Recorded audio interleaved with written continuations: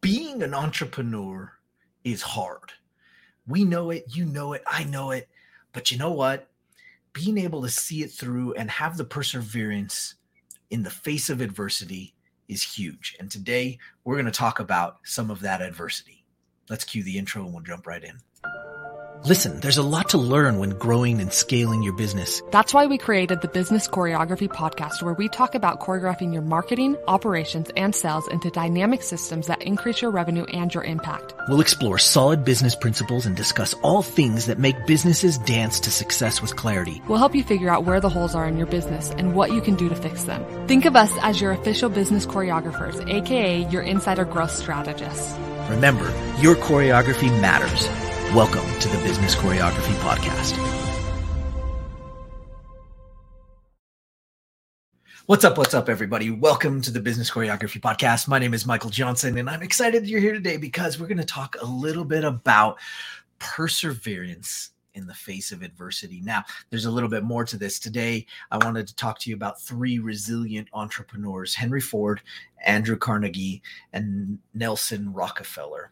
Guys, the reason I want to talk about them isn't about all their accolades. It isn't about all the cool things that they created in the business and the commerce that they were part of and the things that they did to change the course of our world even today. I want to talk about some of the things that were challenging, some of the things that I think it's really easy to forget about, and it's easy to overlook. When you're an entrepreneur, a lot of times these challenges that come up are really, really difficult. And I think you may be there, or you may have been there, or you can remember a time when you've gone through some of these challenges. And I know from doing it myself and from talking to so many of you that there is a good chance that in those moments, you thought it was just you. You thought you were the only one. You thought you were the only person that was going through it. In fact, it's so easy to get tunnel visioned, and that phobic vision comes right into your problem, your challenge, your thing. And it's easy to forget that the world and other entrepreneurs have gone through stuff that is similar and have gone through things that have really challenged them to the core. And they kept going and they kept creating, and they ended up doing something that was larger than life and so grand they built an empire off of. And these three people, Henry Ford, Andrew Carnegie, Nelson Rockefeller, these are, if you're in business, you know these names, right? These are huge, but a lot of times we only talk about the things they did, the things that they accomplished, the home runs, so to speak, right? If you're Babe Ruth, everybody knows he was the first one to really just crush it with home runs, but it's easy to forget that he actually had the most strikeouts of anybody. So it was a catch-22, and we tend not to look at that. So today I wanted to go over just a little bit of some of the things that these guys sort of missed the ball on, so to speak. And so we're going to start with Henry Ford, and we'll just jump into this a little bit. I think this will be helpful, right? Because we want to understand that this perseverance in the face of adversity can lead to grand empires that were created by these men. So let's talk about Henry Ford for just a second. I mean, we know him for, the assembly line and all the cool things that he did in the world of automobiles. He did a lot of cool things, but his first two attempts at creating an auto company, and one of them was the Detroit Automobile Company, and the other was the Henry Ford Company. Both of those failed.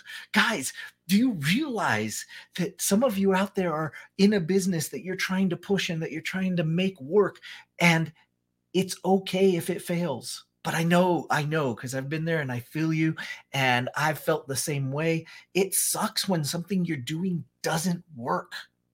You've tried, you've put your heart and soul in it, you've put your energy in it, and somehow Henry Ford found the tenacity to persevere, even though a couple of the businesses, and many things that he had tried had failed. And it wasn't until he started the Ford Motor Company, and that was in 1903, that all of a sudden he started achieving success. Now you say all of a sudden, but imagine the things that he learned. Imagine what he actually went through in those first two companies where they both failed.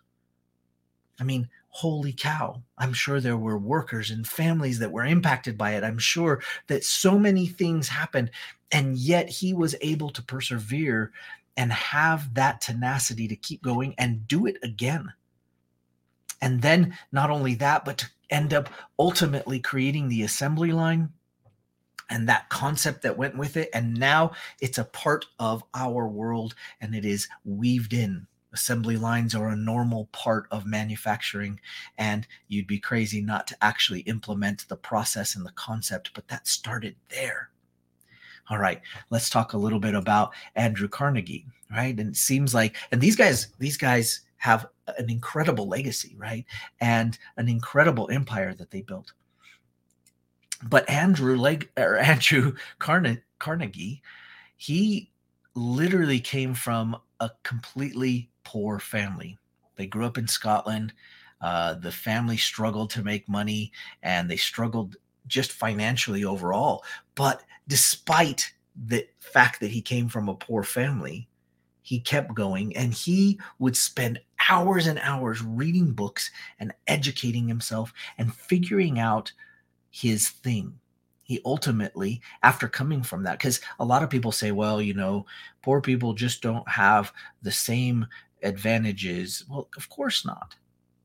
But you can't tell me that somebody can't rise to the top if they put the work in, and if they go after what they want and they persevere through that challenge, whatever your challenge is. And maybe it is that you've come from a poor family. Maybe it is that you didn't have all of the things that somebody else had to make it easier for them.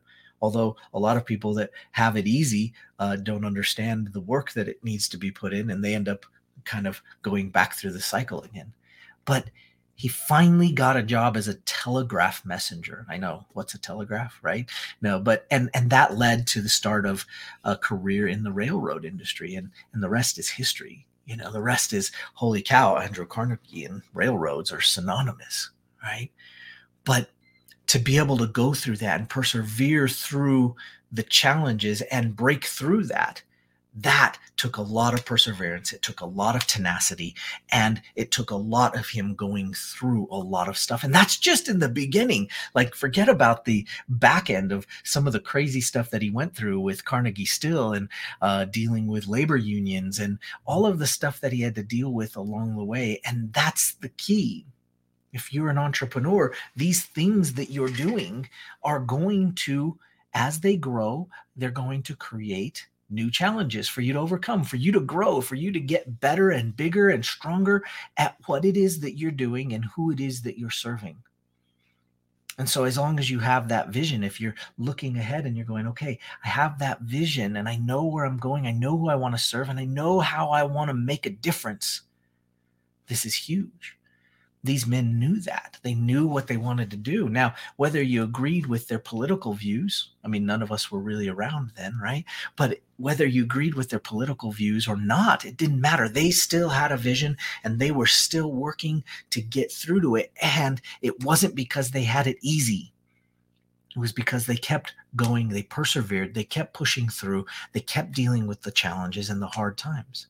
All right, let's move right along and let's chat a little bit about our next guest, right? Nelson Rockefeller. We all know Rockefeller. If you've been to New York, you've been to Rockefeller Plaza, the big Christmas tree at Christmas time. It's amazing, right? Everybody knows the Rockettes, right? From Nelson Rockefeller.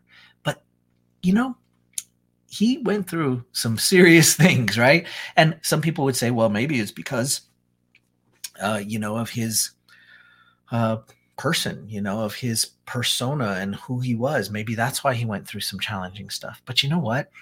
If we just talk about business, I mean, Rockefeller established this company. It was called the International Basic Economy Corporation, IBEC for short. And it focused on promoting economic development in Latin America. He was doing things to try to promote that development. Like he had a vision of what he wanted to do. And the company invested in all sorts of things, agriculture, mining, transportation. He was trying to get the economic development in Latin America to grow and to have a better space. But like with so many people that have built empires, IBEC struggled, and they struggled to generate profits. They struggled a lot, and eventually it went bankrupt in 1960. Crazy, right? Because a lot of times when we think of these three icons in the business world, we think of them as successful, and what they did was amazing, and everything they did brought in money, and they were billionaires, and they created this legacy. Well, they did. But oftentimes we don't talk about the things that went wrong.